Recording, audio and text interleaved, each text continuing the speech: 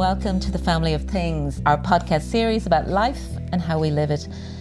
I'm Helen Shaw, and in this episode I'm with the filmmaker Frank Berry, a man who makes films of social realism in the style, you might say, of folks like Ken Loach. Stories which come from the lived experience of people, particularly young people, growing up often in working class suburbs of Dublin like Ballymun and Tala. Documentary films like Ballymun Lullaby, giving voice to young people at the tearing down of the Ballymun flats. And then a drama telling the challenging story of young people touched by suicide. And more recently, the compelling Michael Inside, the story of a young man caught up in the labyrinth quicksand of the Irish prison system. Now, Frank, I know you've spent a lot of your life, a big part of your life, teaching and working with young people. And what I find really curious in looking at your work, and particularly this body of work that you've now produced, which is so impressive and speaks for itself, but it brings me back to where you come from, because in a sense, these are grim stories sometimes of harsh realities, particularly Michael Inside, and, you know, looking at the stories of people who sometimes are growing up in environments where they seem to be without hope. But where did you grow up? Because it doesn't often seem to me that that's your background. No, I grew up in Foxfield in Raheny. So the three films I've made so far, they're Dublin films. Both my parents are actually from the West. My mum is from Castlebar, my dad is from Westport. They moved to Dublin in the 60s. So, you know, my first film that went into cinemas was Ballymun Lullaby. Ballymun was a neighbouring community to ours, but we never went in there. It had a very bad name at the time. And I grew up looking at the towers. The towers. And it was kind of a terrifying image, you know. So as I got older, I became more curious about my city and about these preconceived notions that would have been around at the time. And so I think in my films I probably just want to explore more about those things. I think that's interesting, in a sense, north side but middle class, and probably having that sense that you could have ignored all of those realities that were on our doorstep. And I was curious about that, what brought you into being curious about those lives, but also almost feeling a sense of mission around them. I mean, was it becoming a teacher? Very possibly, yes. It's hard to really pinpoint how I found my way into filmmaking. It probably starts with my education. I didn't particularly have a very happy second level education experience. So I didn't get a very good leaving cert. I was kind of demoralised by that whole experience, to be honest. And I did want to go to college, but my school was telling me, no, that's not really the path for you. My reference from school would have said, Frank will have no problems finding work. But my mum was obviously a really key figure in my development, and she was always trying to get me onto a course. And I did a course in Crumlin called The Young Communicator. It's called Kevin's College now. But I met amazing teachers there. And I went through this period of 5 or 6 years where my life just completely turned around through education. And I had teachers who would sit down beside me and would ask me who I am. And I started getting distinctions, you know, and my self-image started to change. And then I went from there onto a 3-year course in Cláiste. I didn't get into Cláiste the first time I applied. And I went from this 1-year portfolio course onto that course. And then that led to a top-up degree in the University of Wolverhampton. Cláiste has a relationship with the University of Wolverhampton, and I got a degree. And then I came back and did a postgrad in film production in DIT, because I was very drawn to that, to making films. So after that I started teaching, and I could see a lot of people come through the door that reminded me of myself. So I spent a long time teaching in Cláiste in Coolock, and you know, you see an awful lot of real life there. And I guess in common with Roddy Doyle, who probably would see as a writer that his life as a teacher is completely meshed. I mean, he still teaches in the centre he set up in Fighting Words, that being a teacher and being a good teacher, you have that ability, as those teachers did to you, to really make a difference in someone's life. But also those young people you were meeting in Coolock and Cláiste, they were probably bringing you into lives that were outside of your own experience. Absolutely. When you're teaching, you're in meetings all the time. Your colleagues, everybody's talking about the real world, what's out there. It's all about looking out and trying to bring it back into the classroom. And that's the discussions all the time. When I go out and make a film, you're in this bubble of this working environment. And when I'm there, I think, no, the real world is back in Cláiste. And I go back to teaching and you're talking about, it's a working environment, you're talking about people's lives, real problems, real difficulties, trying to help people, getting a sense of where they are in their artistic journey and in their lives, listening to people. That's the real world, you know? I think it's interesting you talk about teachers and perhaps even individuals who changed your life and who believed in you. It sounds like that there was a moment when somebody really says that point about, like, I think you can do this and I can believe in you. And that's what a good teacher, one good adult, Tony Bates always says. Absolutely. A key moment for me was expressing that. I was in DIT. I never thought I'd get into third level. I was in a class with people, there were arts graduates from Trinity and there were UCD and the different colleges, and I was there and I felt I got in the back door.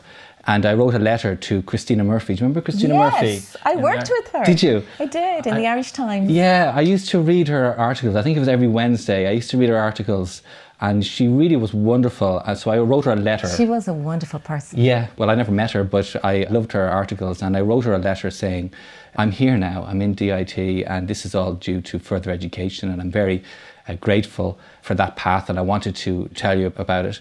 And she published it. I didn't know she published it, and actually it was one of her last articles, if not her last. I'm not sure, but she published it. She died very young. Yeah, and then I went into Cláiste just to say hi, and Jim Martin, who was the really pivotal person in my own experience there, thought I was coming in to talk about the article, but I didn't even know it was published, and he offered me a job teaching. He said, by the way, I read the article. It's really, really fantastic, and would you like to come in and do a couple of hours? So I wasn't even out of college yet, so I went straight from DIT into teaching, and so that was how it happened for me. So Christina Murphy, God rest her soul, as the grannies would say, made such a difference. I think it's interesting in what you're describing there, but when I watch your films, and particularly Michael Inside, the most recent one about a young man ending up, as I say, in this, and I use the word quicksand of the prison system, because you're watching this innocent boy, he looks so young in the beginning, being sucked in to this brutalised, violent world. And you know from the moment the first handcuff goes on him that there is no way back, that it's a trap. It is this rat trap that he ends up in. It's heartbreaking. And it reminded me of seeing something when I was very small, and my mother made me watch it, because I grew up in Whitehall at the other corner of Ballymun and the flats. But my mother made me watch a TV black and white film made by Ken Loach. I didn't know who Ken Loach was at this stage. Cathy Come Home, which is around homelessness in London, I think. And still to this day, I can remember seeing that and being almost really puzzled by what was real and what was drama. And as somebody who ended up being really immersed in factual documentary, in thinking about that TV piece, which went out in the 60s, and that idea of turning real people's stories into docudrama, which Ken Loach, in a sense, became a champion of, and there is a whole British tradition around it. I'm wondering, with your work, and particularly where you have emerged now with films like Michael Inside, was that something you were aware of? Were you very influenced by people like that, or by that form of storytelling? Yes, I'm always drawn to the less obvious story. And Ken Loach, his films tell the story of ordinary people. And whenever I watch films or I hear stories like that, they always resonate more powerfully with me than the more dramatic stories, because I feel like the more dramatic stories are just, they're obviously can be very heartbreaking in their own way, but you could easily just write them off as a one-off, kind of this extraordinary set of circumstances. It's exceptional. Can you believe this happened, you know? Whereas I've just always moved by these stories that represent more common human experience, and Ken Loach was inspired by film traditions before him, the Czech films, Milos Forman and Italian neorealism, I'm sure, and he's changed the landscape of British social realism. And whenever a really great piece of social realism is made, he's mentioned. Every era inspires the next, and they change slightly. I think filmmaking has a storyteller and a person and a character behind it. So the artistic life resembles a person's life, and a person's concerns and sympathies and all those things come into it. So it develops over the years, And the stories that you begin to tell with documentary form, like Ballymun Lullaby, which is a documentary more than a drama, that they're stories based in a place around a period of social change, but it also starts to create a sense of a social philosophy, which maybe has become more apparent by films like Michael Inside. I mean, is that something that went hand in hand, that or did the story lead and you made that? Or how much of a part of what you do is your political approach to life, your social political approach to life? Because when we talk about somebody like Ken Loach, we kind of know where we are in his take on the world and his view of society and his politics. I'm wondering, from your perspective, where that balance is, or was it a sense that the stories led and brought you into a place of social commentary? It's hard to know how or why. I can tell you how, which is I found myself making films, collaborating with community groups, and that was just something I was really drawn to. I started, when I left college, I made films that were, I had crews, short films, and we made a kind of a very low budget TV drama. And I felt I was on the road to being a director for hire, and I didn't enjoy it, and I just didn't. Being a journeyman. Yeah, well, I don't want to denigrate that work either, but it just wasn't making me happy. It was making me very unhappy, actually. And so I kind of left that, and I was teaching at the same time. I was getting an awful lot from teaching, but I knew that I was really enjoying making these smaller community videos. I had to do them to pay the rent, and I got a lot of projects from the Community Links program in DIT. I maintained very good relationships with DIT after I left, and I made a lot of these community videos. But I just loved it. It's the only way I can really describe it. Sitting down with a group of people in a community centre or in a school or a charity. Myself and my good friend Kevin Duffy, we would just listen, and we would hear what the people we're working with want to say. And I felt the job was, okay, to express this. And generally it's a social message. And I just loved it. And there wasn't a lot of pressure on these projects, really. We made little films, and every single last one we made, we thought about how to make this one better and how will we approach this film. And when we sat down and showed it to the people, they were always very, very happy with them.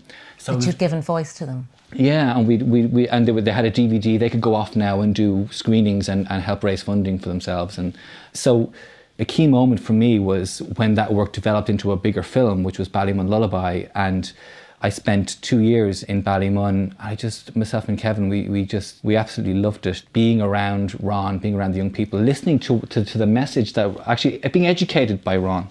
So Ron Cooney, who's the teacher there in Ballymun, and someone I know well as well, because as I say, I grew up near there, knew Ron growing up in music.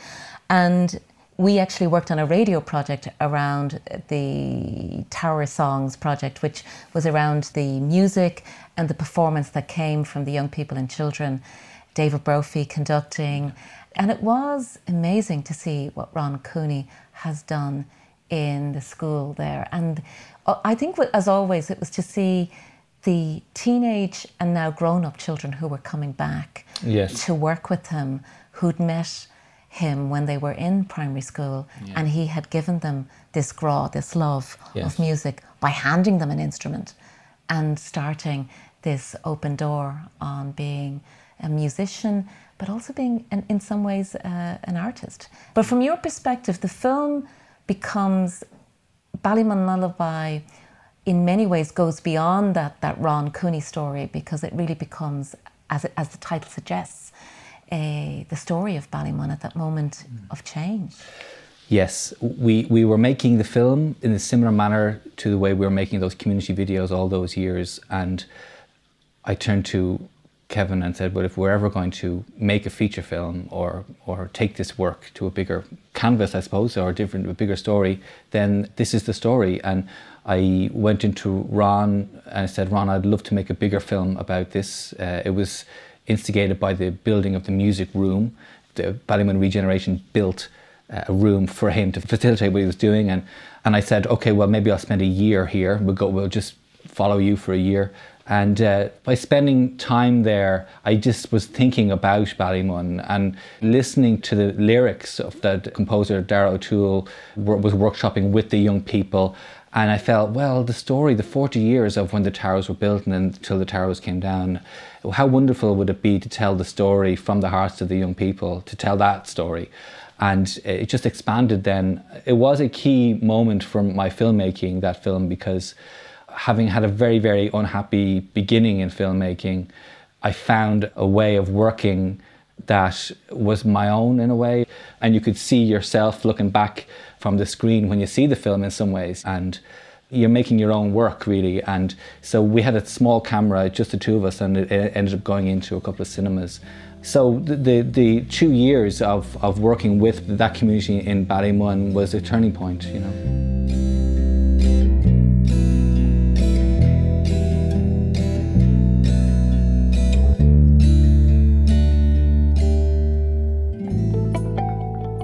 Because obviously at that stage, you were funding it yourself. It's incredibly difficult to make a film at the best of times, and it's in a different sphere you are now after the success of, say, Michael Inside. But at that point, part of the risk that happens in owning that story and that vision and making it is those 2 years are largely funded by Frank Berry. Yeah.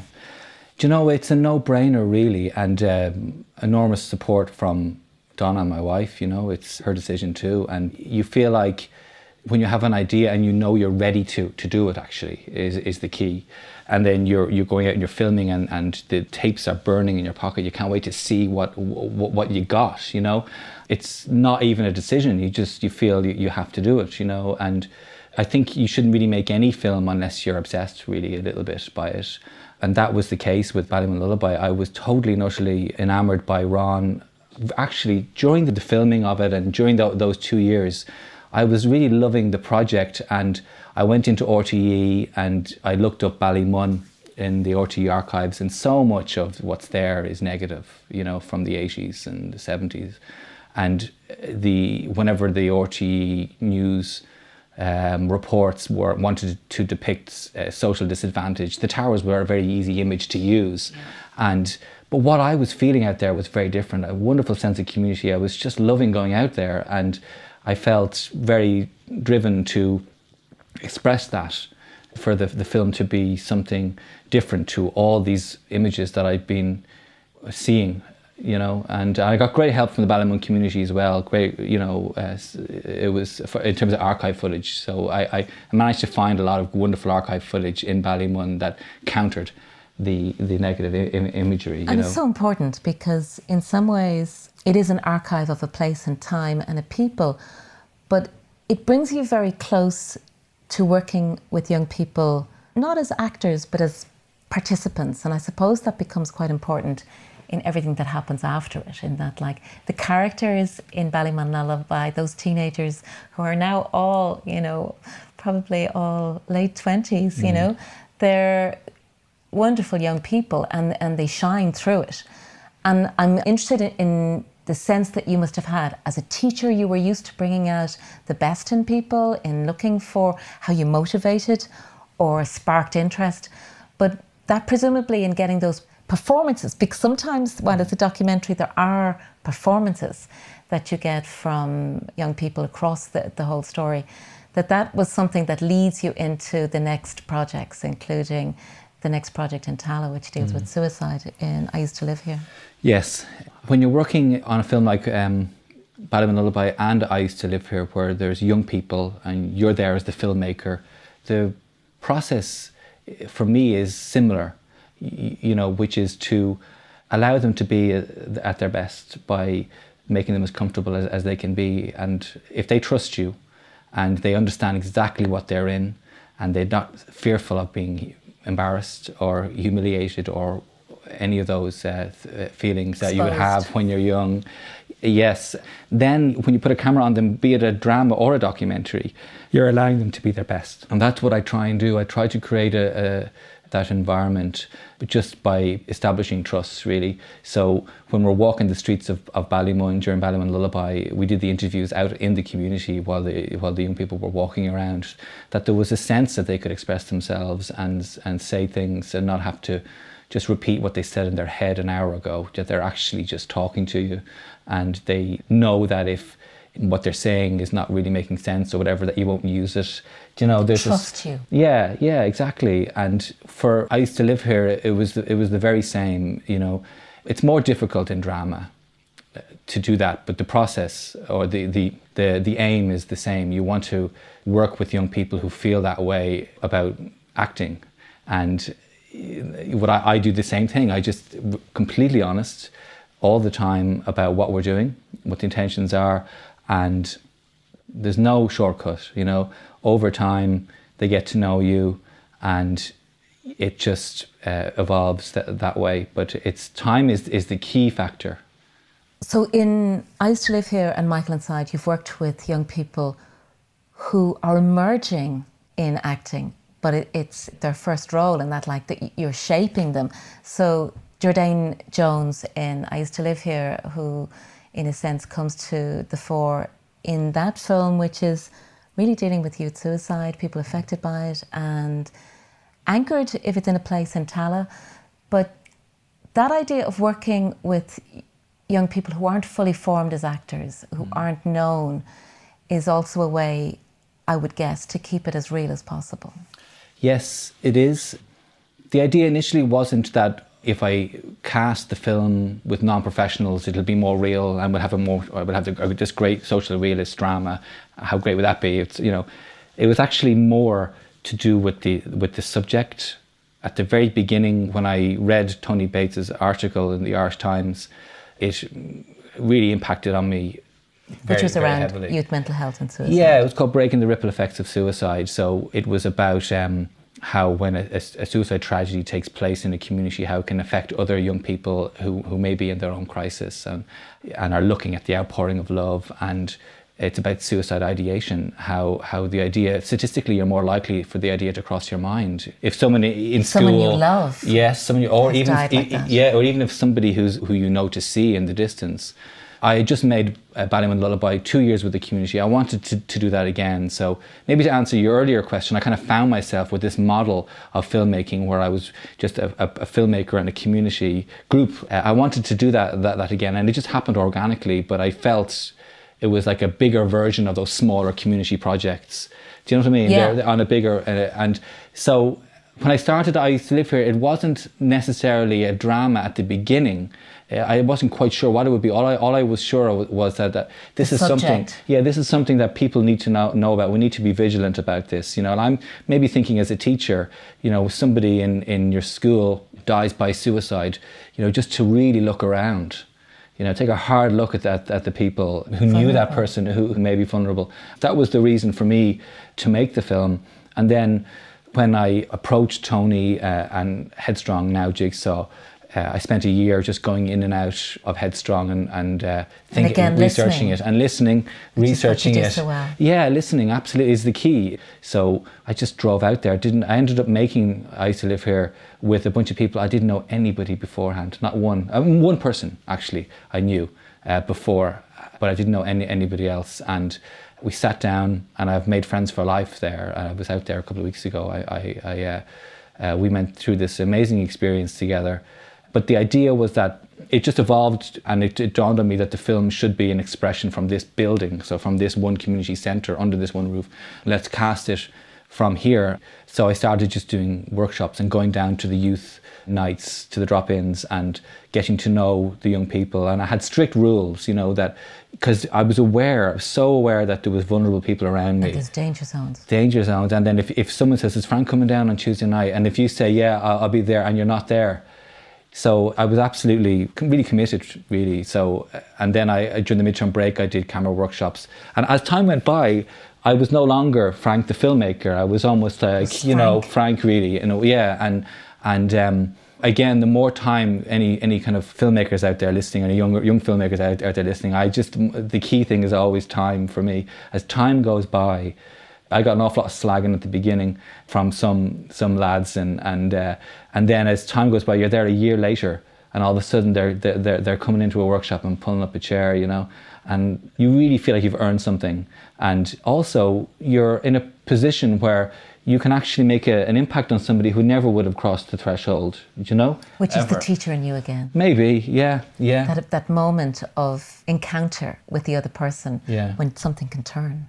Yes, absolutely, and during that time I did see the opposite.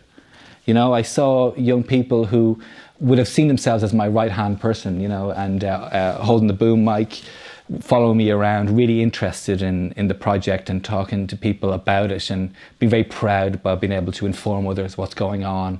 I would always make a great effort to remember everybody's first name.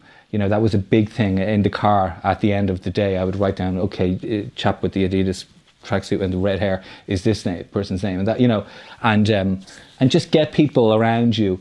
But then what happens is, you start to see some distancing, and that again comes with time.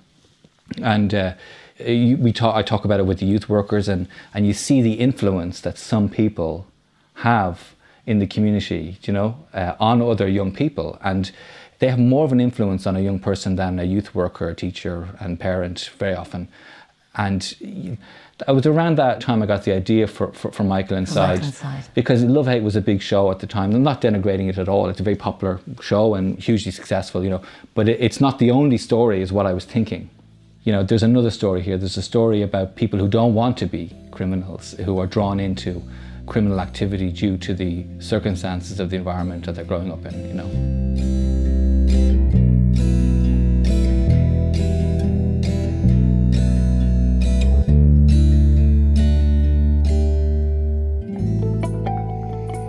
I mean, Michael Inside deals with a system which doesn't have any silver lining or hope. There are good people in it.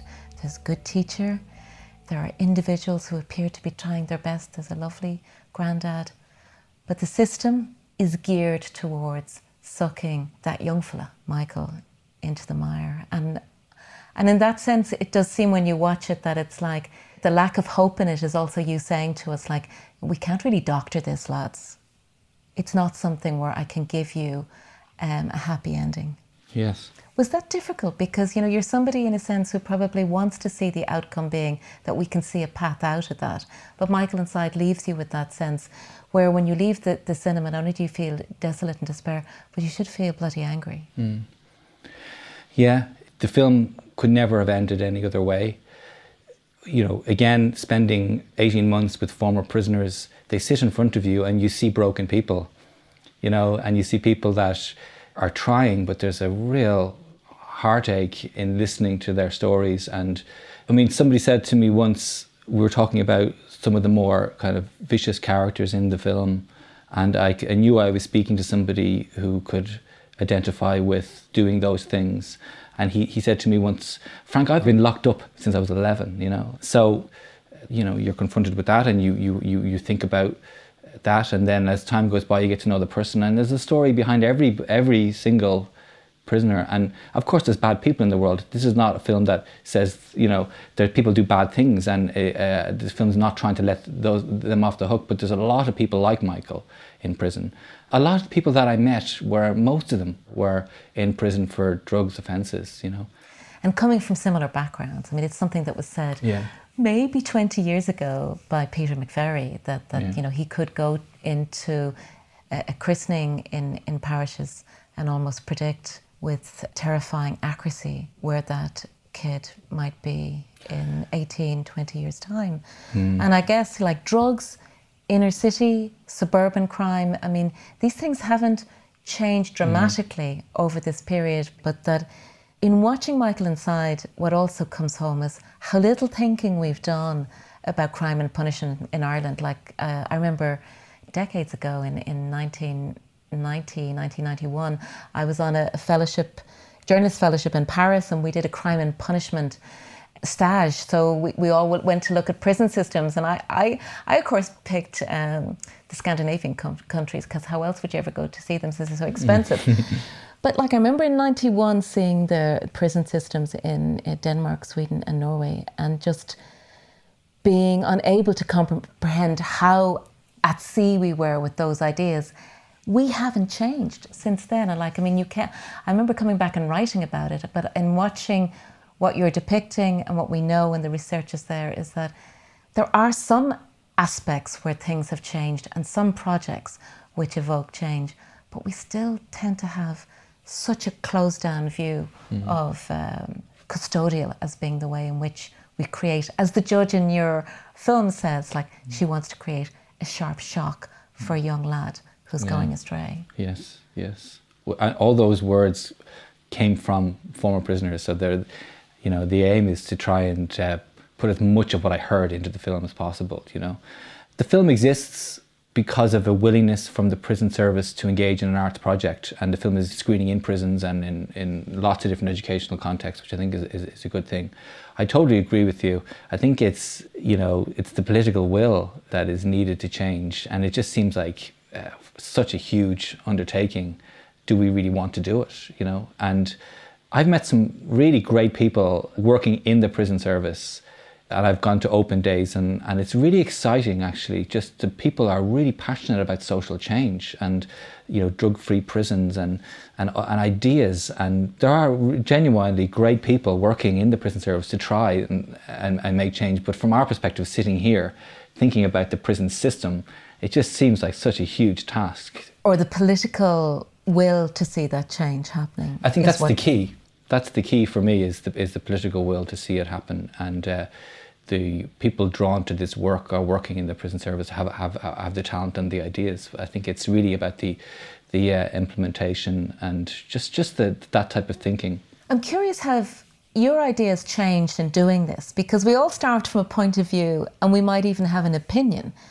And then we can be pushed outside of our comfort zone to really figure out, oh, should we decriminalise drugs? Should we end up having a different form of custodial or prisons? Should we actually use prison less? How do we create justice? How do we create different opportunities? Like, the ways in which we think about it often requires us then to almost challenge the way we think about society as well. I mean, did it change as you went through that, some of the thoughts you had about how the system works? Whenever I start a project, I have kind of general understanding of it from what I would read in the papers and the news. And then, generally speaking, what tends to happen is that my feelings about the unfairness of the project only just get more and more compounded, and I learn more and more and more about the system, and it generally goes that direction. You become more radical. Yeah, in a way. Or it humanizes it. Is really the key. So it's a word you use a lot. So in a sense, like, to put perspective on that what you would see often as your role is to humanize the characters in any of the stories we're talking about. Absolutely, I think to avoid us putting like, they're druggies, they're prisoners, they're criminals, or they're, you know, God, scumbags. Yeah, absolutely. For example, somebody who's gone to prison in Ireland, that sentence is never forgotten, you know. So there's a number of things that they can't do they can't go to America, and it's very difficult to get a mortgage, and so you read that and you know, that goes in, and that's pretty unfair. But when you're sitting in front of someone that you know who has 2 MAs, who just really wants to be a teacher, and whose crime is long in the past, you do feel that they're being unfairly treated, really, that everyone deserves a second chance. So the humanizing of a lot of things that you would read is very, very kind of powerful. And actually filmmaking can do that. Filmmaking is a powerful art form, really, and it can put you in the life for a while of somebody and ask to consider their experiences.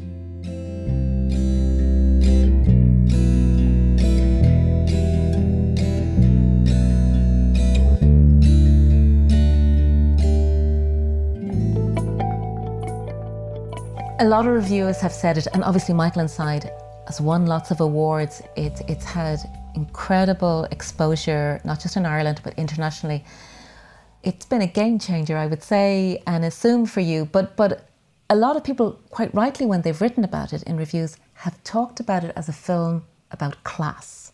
And in some ways, that's also a theme that comes from your work, which is why almost when we start and I ask, where was your roots in that, in talking about this, that the stories that you're humanising are stories of class. Yeah, it's true. And is that something that, in a sense, like I know as we go into talking about what you're doing next and your future projects, is that something you think that's at the core, or it's just that you are attracted to those who are the outsiders? Yeah, it never feels like a kind of a conscious thought of going in a certain direction. I could feel just as empathic for a middle-class person, young person in crisis, getting bullied on social media or whatever. You know, so it's an emotional response to something. And so it's not a preoccupation with class, really, but I mean, it was a life-changing experience making I Used to Live Here in Tala in so many ways. It was very, very emotional, and I got to know fantastic young people, and it was actually working with those young people that drew me to Michael Inside. They inspired you? They totally inspired me, and I wanted to make a film in a way for them. You're now immersed in other projects, and I think the next thing we'll see from you is a project that comes out of direct provision and people living in direct provision in Ireland. A love story, I think. Yes, of sorts. I've been working on it since January 2017, actually. It's been working with a number of really great groups, members of MASI, Migrant Asylum Seekers Ireland, and ENAR, which is the European Network Against Racism, have been really very helpful to me. So I'm doing a lot of talking, a lot of listening. The idea is that the film is an expression of real lives, you know. The story of direct provision is a story of oppression. It's a story of deportation, the threat of deportation, and it's the result of government policy. And, so the film, there's nothing really very sensational in the film. It basically looks at the real world implications of government policy. So the drama is based around direct provision as a system and what that system entails, the human cost of that. And I guess no more than you've done with your other projects that involved you listening to a lot of people, hearing witness and becoming part of communities who are living in those kind of centres, whether in Dublin or outside of Dublin. Yeah, it's a case of getting to know people, and it's very similar. Again, it's about time and listening. It's not easy to get into the centres, so very often I would meet people elsewhere, but it's about developing relationships, and the subject really, really needs a kind of a national primetime investigates type of story, a treatment, like why don't we have a 2-hour documentary about direct provision, and you put up on the screen, how is it funded, who's getting what, talk to people about it. And over the last year and a half I've been working on it, so many people don't know what direct provision is. I mean, it's getting more now, a lot more has been said about, a lot more has been written about it, but still with the actual responsibility, I feel, of public service broadcasters actually just to be really straight up.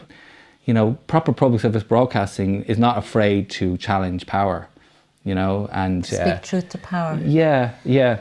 And in some ways, you mentioned earlier love, hate, and how the piece that you made was not a reaction to it, but it comes from a very different place in terms of Michael Inside. Not the high points of drama with all these big characters and playing almost to it. And in direct provision, we've now had this drama which has garnished a lot of attention and taken down. And I'm wondering whether you see that as again being a love-hate approach to direct provision, and what you're doing is telling a story from the corner of the room. There are different types of storytelling, and I don't want to denigrate either. I feel that TV drama is very different, and so I commend them for setting their drama in direct provision to discussion is better than no discussion, and it's better than the way it was before. I wouldn't be critical of that. I think it's a very, very love-hate, very successful, well-made TV dramas, but there needs to be a more diverse ways of looking at these as issues. well as, you say, the factual storytelling of just continually bringing us into the reality of it. The direct provision film coming out presumably next year or sometime? Hopefully making it next year. You never know. Out 2020. Yeah, perhaps. Always a struggle to get anything made. Yeah. But within your ambitions, like you talk so much of the reward you get from the making, from the process, from being with communities, from having those relationships. You can hear, in a sense, where your sense of return and value comes from it. But in making the films and the outcomes, what for you is the happy point? I mean, I don't think, and I've never sort of got the sense that it's probably the awards, though they presumably help with funding and moving things to the next stage on the next project. But for you, what's the goal when you make a film, particularly, say, like Michael Inside? Well, the goal is to make something that I can live with, that I feel is good, driven as well by an artistic drive to actually be good at something and make something well, but also to have the central point that I'm trying to put across, to really have that kind of clear and to make something that has some kind of purpose, really, But it's interesting what you say about... Is it to educate or to change? It's a little bit of both, really. The first thing I do when I finish the film is I want the people who I've made it with to tell me that it's what they'd hoped it would be. That's the only way I can really describe it. I really want that, and throughout the process of the film, we do a lot of talking about how will this impact on the audience, and we all our hopes about it being a moving film. Asking people to maybe be a bit more empathic sometimes towards people that maybe they may not look at with any kind of degree of interest. So that's something that drives the participation from the for example, Michael Inside, from the former prisoners, was that maybe something might go into the film that they've said that will make a difference, and that is meaningful to them. So the gear might change. I want them to feel proud of it. So that they were heard, which goes right back to what you did in the early films before Ballymun. Yeah. I really enjoy the making of them. I enjoy the working with people and getting to know people. I love that part, and I love the film making, and right up to the post production. But after that, it is a lot of anxiety and a lot of kind of attention and. I don't enjoy that as much, although it's nice when the film is received well, absolutely. And but the making of it is where your joy is lovely. But you see, there's something very tangible about that, where the film is getting better all the time. Like always getting better, and then so every day, it's moving further, and there's a satisfaction in that. Becoming real. Yeah, and it's becoming real, and you're getting closer, and there's a real purpose. I think just to pause on the writing, there's a real difference in making a documentary or in creating something which is ultimately 100% factually bound, and creating a script, which is a drama, which is dealing with those forms of art as well. So for you, that's also been a progression into becoming a drama writer and not solely a director. I mean, has that been an interesting development to really end up in how you create a character who may be somebody you've met or you've witnessed, and it's the inspiration, but they have to become somebody, an actor that another person has to realise. So it's a different form of writing and a different form of writer that you've become. Yeah. I don't think about myself, even though I'm writing every day, but I don't see myself as that type of writer. I see myself as somebody who goes out into the world and tries to bring back things to write about and to put into the script. And actually, inevitably you're going to be a writer. You have to write dialogue, and you have to structure and shape and create the characters and all of that. But I mean, if I can come up with a line that's a great line and have something else in my mind that someone has said to me that's not quite, I'd rather put that in. So a lot of the dialogue in the court scenes and an awful lot of dialogue in Michael Inside came directly from people like... And drama gives you the freedom to create a structure which in some ways documentary doesn't.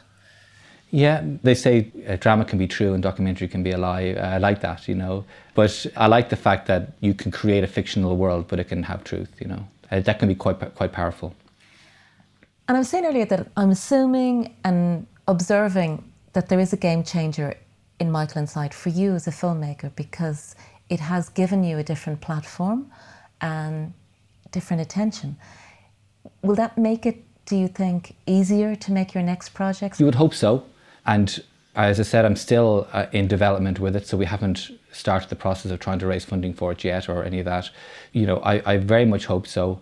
I'm not really driven to try and make the films bigger, although that would be nice in a way, I guess, but I just would like to be able to make the films comfortably, and I'd like to be prolific. And pay the bills. Yeah, pay the bills. That's always good. Yes, absolutely. But I'd like to be prolific at this particular point, and I don't want to be held up for 5 years trying to raise a big budget, And the films don't need that scale of budget, so I'd like just to keep going the way I'm going and to make the films I want to make. And realistically, what did it cost, can you say, to make Michael Inside? I think it was around 600,000, yeah. Which in the scale of, say, television ain't much. No. And they make TV dramas. So in a sense, as you say, to make what you need to do, time and the ability to pay attention, how does that balance now with teaching? Because I think from your perspective, teaching while you love it is somewhat on the back boiler.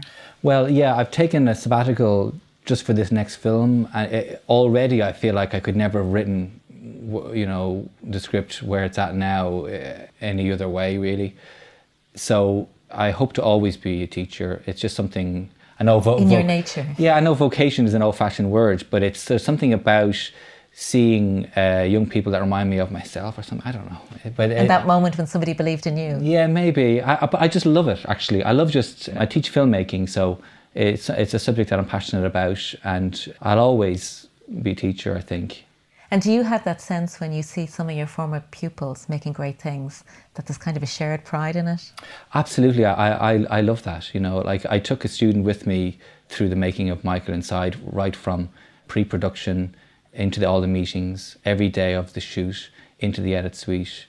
Very, very talented young man, Aaron Stapleton. And I love witnessing young people learning how to use the grammar of filmmaking, talking to them about the possibilities. And it's quite easy to learn, actually, shots.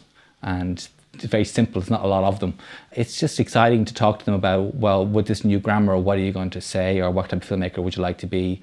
You only ever learn that once, It's nice to be around for that and to see people develop. And their vision and their voice emerging. Yeah. And I guess, as I say, you've a film in process.